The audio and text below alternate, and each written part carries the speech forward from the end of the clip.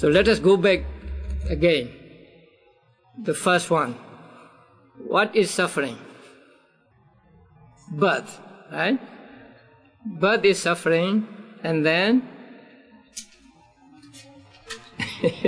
aging is suffering, and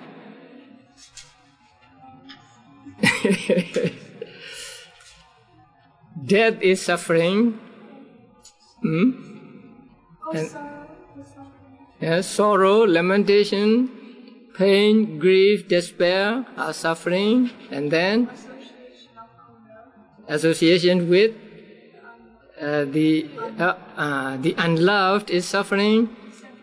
Separation from the love is suffering. Not to get what one wants is suffering.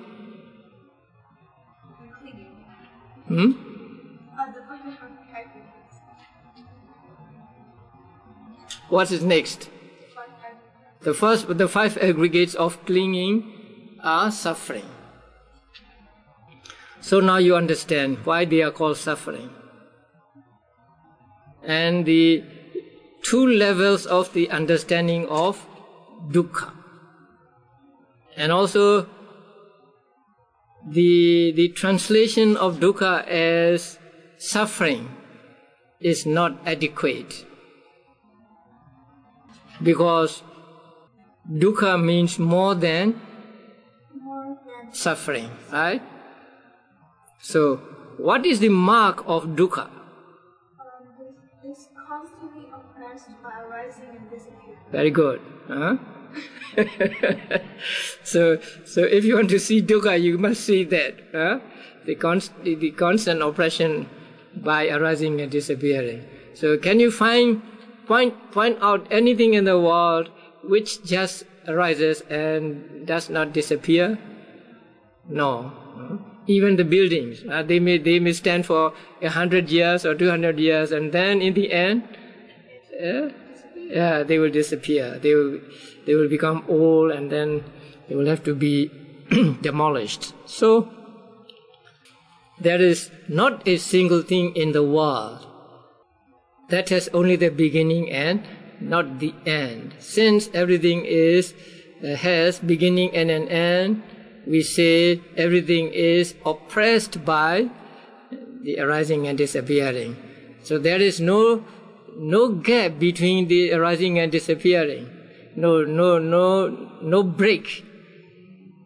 That is why they say constant oppression by arising and disappearing. Now here, in passing, I want to tell you about the word sankhara. Are you familiar with the word sankhara? Maybe in some of my talks I may have explained it. You want to hear it again? Now, whenever you find the word sankhara in Pali, you should be very careful, because it can mean 2 things. One is opposite of the other. So sankhara can mean something that produces. And it can also mean something that is produced. So the first meaning is the active meaning, and the second is passive meaning. So both the producer and what is produced can be called sankhara in Pali.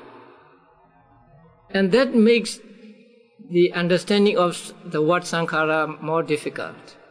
Because whenever you find the word sankhara, you have to find out, you have to know in what sense it is used, whether it is used in the active sense or in the passive sense.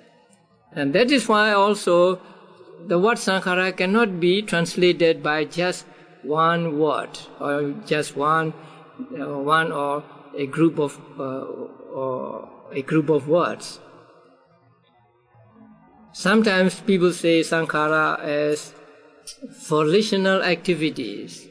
Then you cannot use this translation, volitional activities, for every every sankhara you find in the books.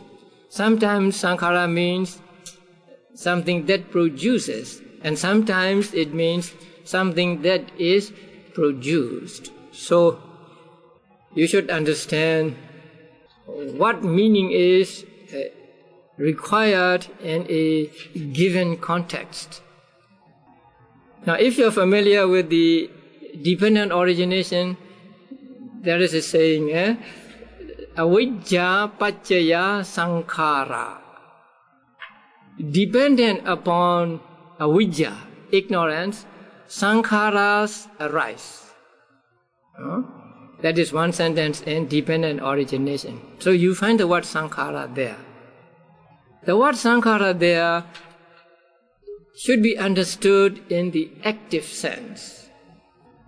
Sankhara means those that produce some other thing. So there the sankhara means karma. Avijja paccaya sankhara. Because there is ignorance, we do kusala karma or akusala karma. We do good deeds or bad deeds because we have ignorance.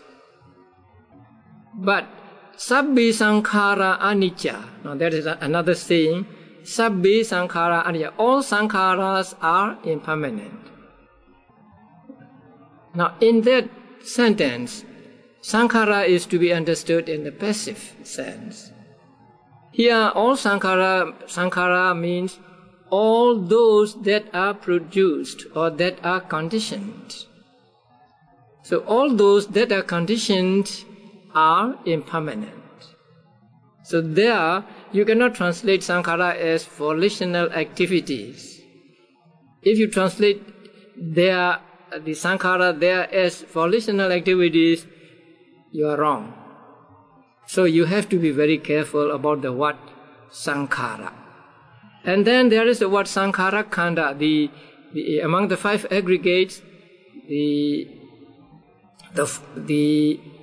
fourth aggregate is called sankhara aggregate. So there also the word sankhara is to be understood in the active sense. Something that produces or that conditions.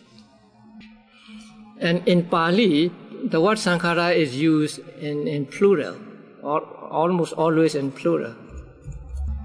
Now, the five aggregates. The first aggregate is rupa aggregate. Metta, so it is not difficult to understand metta aggregate. Now, the second aggregate is feeling aggregate. That means you have feeling in your mind.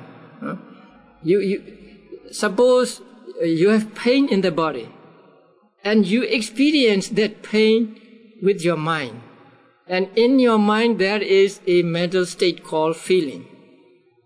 So that feeling can be sometimes pleasurable feeling, sometimes displeasurable feeling, and sometimes neutral feeling. Sometimes you are happy, sometimes you are sad, sometimes you are neither happy nor sad. So these three kinds of feeling are called feeling aggregate. So every time you experience an object, there is this feeling. You may not be aware of that feeling, but there is always feeling. So when you see something, you may see it with pleasurable feeling, or you may see it with displeasurable feeling, or sometimes you may see it with neutral feeling. So there are at least these three kinds of feeling, and they are called feeling aggregate. And then the next one is perception. Now that is difficult to understand. Now what is perception? What is perception? So here the word sanya, now in the Pali word sanya means making a mark. Now you may have seen carpenters building a house or making things like this table and so on. And then they make marks on the wood, on the timber, right? So this part is to be cut off, or this part is to be taken, or this part is to be used as a fort or as a boat, and so on. So they make marks on the timber, and these help them to remember or to recognize when they see it later. In the same way, whenever we experience an object, our mind makes a mark of that object. Now, that is why when we experience it again, we are able to recognize it. Suppose you see a man or a woman. You may not know, or you may not be aware that your mind has made a mark of that person. But your mind has made a mark. And so when you see him or her later, you recognize that person. Or it is he or it is she that I saw a few days ago or a month ago, and so on. So that kind of making mark is what is called sanya, perception aggregate. That sanya can be a correct sanya or incorrect or wrong sanya. And on that sanya, we base our actions. That is why it is important to get a correct sanya with regard to the objects we observe.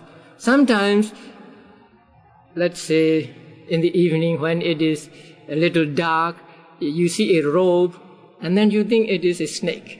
Right? That means you have made the wrong sanya there. So you think it is a snake, and you may shout and you may run away from it. You are very afraid because you think it is a snake, right? But it is not really a snake, it is a robe. But you have made a wrong sanya, your mind has made a wrong sanya, and so you act accordingly. So it is important that we need to have right sanya. So that sanya is translated as in English as perception. So whenever you find the word perception aggregate, please understand that it means making a mark. Making a mark for recognition later. And then sankhara aggregate. Now sankhara aggregate means a group of mental states headed by volition. You know volition, right? Volition is the translation of the Pali word cetana. It is a mental state that encourages you to do something, that pushes you to do something. So that mental state is called volition or cetana. And it is present with every type of consciousness. It is compared to a monitor in a class.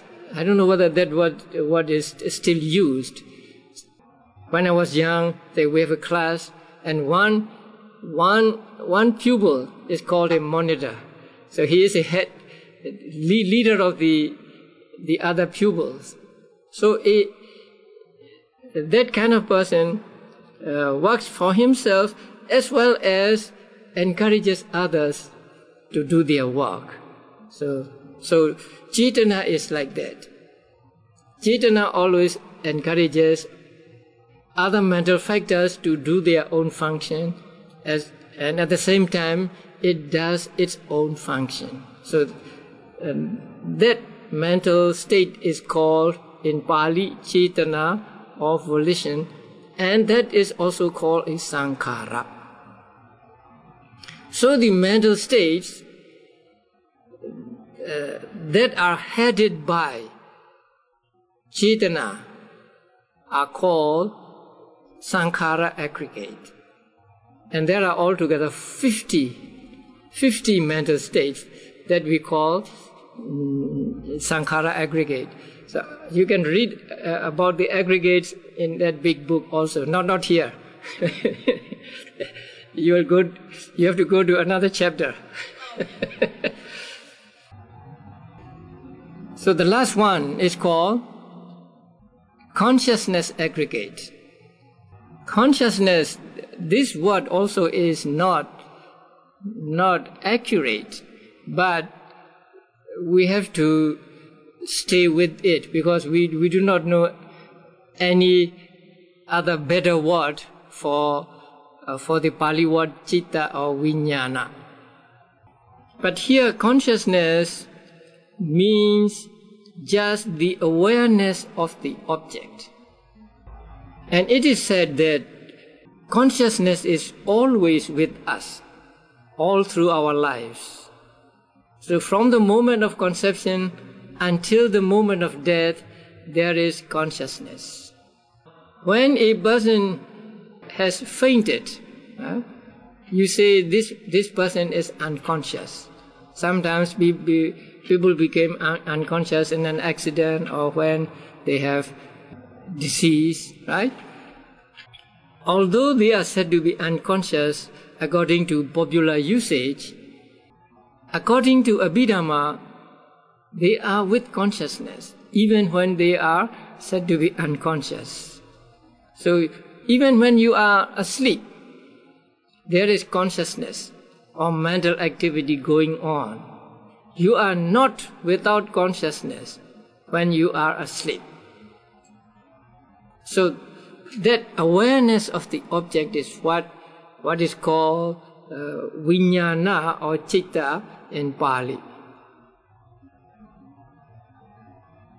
And that vijnana or citta is always accompanied by other mental states. The feeling mental state, perception mental state, and sankhara mental states. So consciousness is always accompanied by the other mental states. So in one experience of seeing, we can see all 5 aggregates. So when you see something, the something you see is meta aggregate, right? Suppose you see a flower. The flower you see is meta aggregate. And you have the eyes. So the eyes are also, what are the eyes? Mind or meta? Meta. So the eyes are also meta. And then you see the rose, and there is a seeing in your mind. That seeing is consciousness aggregate. And while you see the rose, you may have the feeling, pleasurable feeling, or maybe unpleasurable feeling if you don't like roses, or neutral feeling. So there is a feeling also when you see the rose. And along with it, your mind makes a mark of that rose. Oh, this is a rose or something like that. And also, there are other mental states arising with that consciousness regarding the rose. Say the cetana, encouraging or telling other mental states do their own function and so on. Let us say you like the rose and you are attached to it, so there is attachment. Or you don't like it and you have dosa, you have anger or ill will for the rose, and so there is dosa. So all these are called sankhara aggregates. So in one experience of seeing, we can understand these 5 aggregates. So actually, in order to understand the 5 aggregates, you don't have to go to a book. You find all 5 aggregates in yourself. So at every moment of seeing, hearing, and so on, there are all these 5 aggregates going on and on. So these are the 5 aggregates. Now you understand the 5 aggregates? You remember them? Okay. Number 1 aggregate, meta aggregate. Number 2, feeling aggregate. Number 3, perception. Number 4, Sankhara aggregate. And number 5, consciousness aggregate. And it is important that we take any of these 5 aggregates as object when we practice vipassana. So vipassana takes only these 5 aggregates that are subject to clinging as object. So now we come to the end of dukkha, or the noble truth of suffering. So you want to ask some questions about the noble truth of suffering?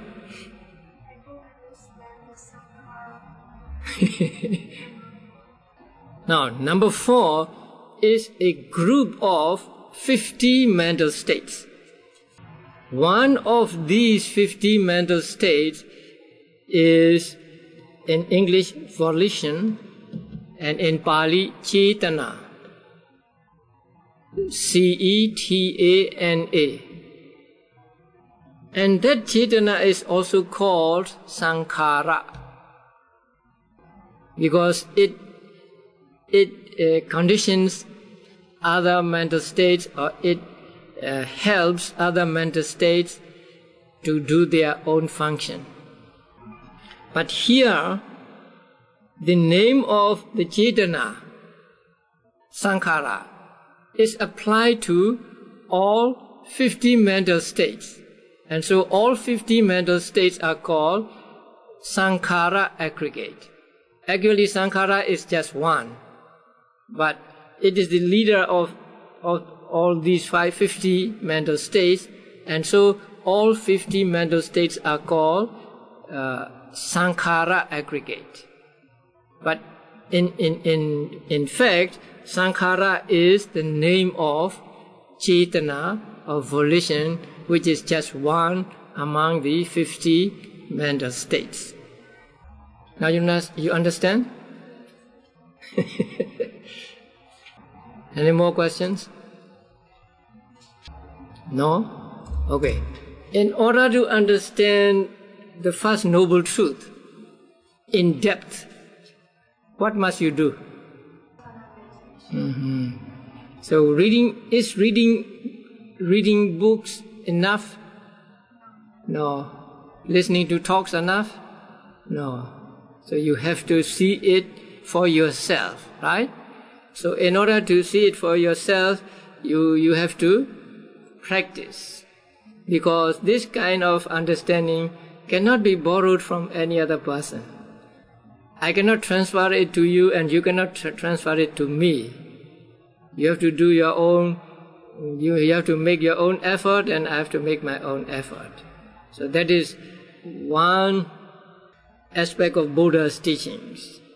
Buddha's teachings actually cannot be transferred to another person. I cannot give my samadhi to you, right? You cannot give your samadhi to me. What I can do is give you instructions how to get samadhi, right? Because samadhi is in your mind, and I cannot enter in your mind and then make samadhi there. So in Buddha's teachings, we have to rely on ourselves for understanding, for the true understanding of, say here, the noble truth of suffering. And the noble truth of suffering can be understood only when we practice vipassana meditation. We may think that we understand noble truth by reading books and listening to talks, but still our understanding is not enough, or not deep enough. So we have to understand it deeply, so that even what are called pleasures in the world, we understand them as dukkha, or suffering. And also when we understand this, we can easily accept the Buddha's teaching that all 5 aggregates of clinging are suffering. And when we understand this, we will not accuse Buddha of being a pessimist. You know the word pessimist? So many people say that Buddha was pessimistic, right? Buddha's teachings are pessimistic, because they say, we don't like Buddhists because you always talk about dukkha. Right? But what we are saying is not just what is bad in the world, in life. It is a fact. So what Buddha said was the fact, not just one part of the fact. And Buddha did not stop at saying there is dukkha. Buddha also said that there is a cause of this dukkha, and there is the cessation of this dukkha, and there is a way that will lead you to the cessation of dukkha, right? So how can we accuse Buddha of being a pessimist? A pessimist is, it is dukkha, and then you cannot do anything, right? You have to just surrender to dukkha and do nothing. But Buddha did not say that. Buddha did not stop there. First, he told us that, life is suffering. Life is suffering because it is suffering. It is a fact. It is a reality. And then he didn't stop there, but he said, and that suffering has a cause. And I have discovered that cause. And then that suffering can be made to end. That suffering will come to cessation. And here is what to do to end that suffering. Okay, now, in order to understand the Four Noble Truths, you have to understand a simile of a doctor. A doctor first diagnoses a patient, right? So he examines the patient, and then he says, you have this disease. And then he will tell him, I know what causes this disease. Then the patient wants to know, can my disease be cured? Buddha said, yes, it can be cured. It can come to cessation. Then he will ask, the patient will ask, what medicine should I take? Then the doctor will give him medicine. In the same way, Buddha gave us the Four Noble Truths. So if you understand that simile, you understand the Four Noble Truths.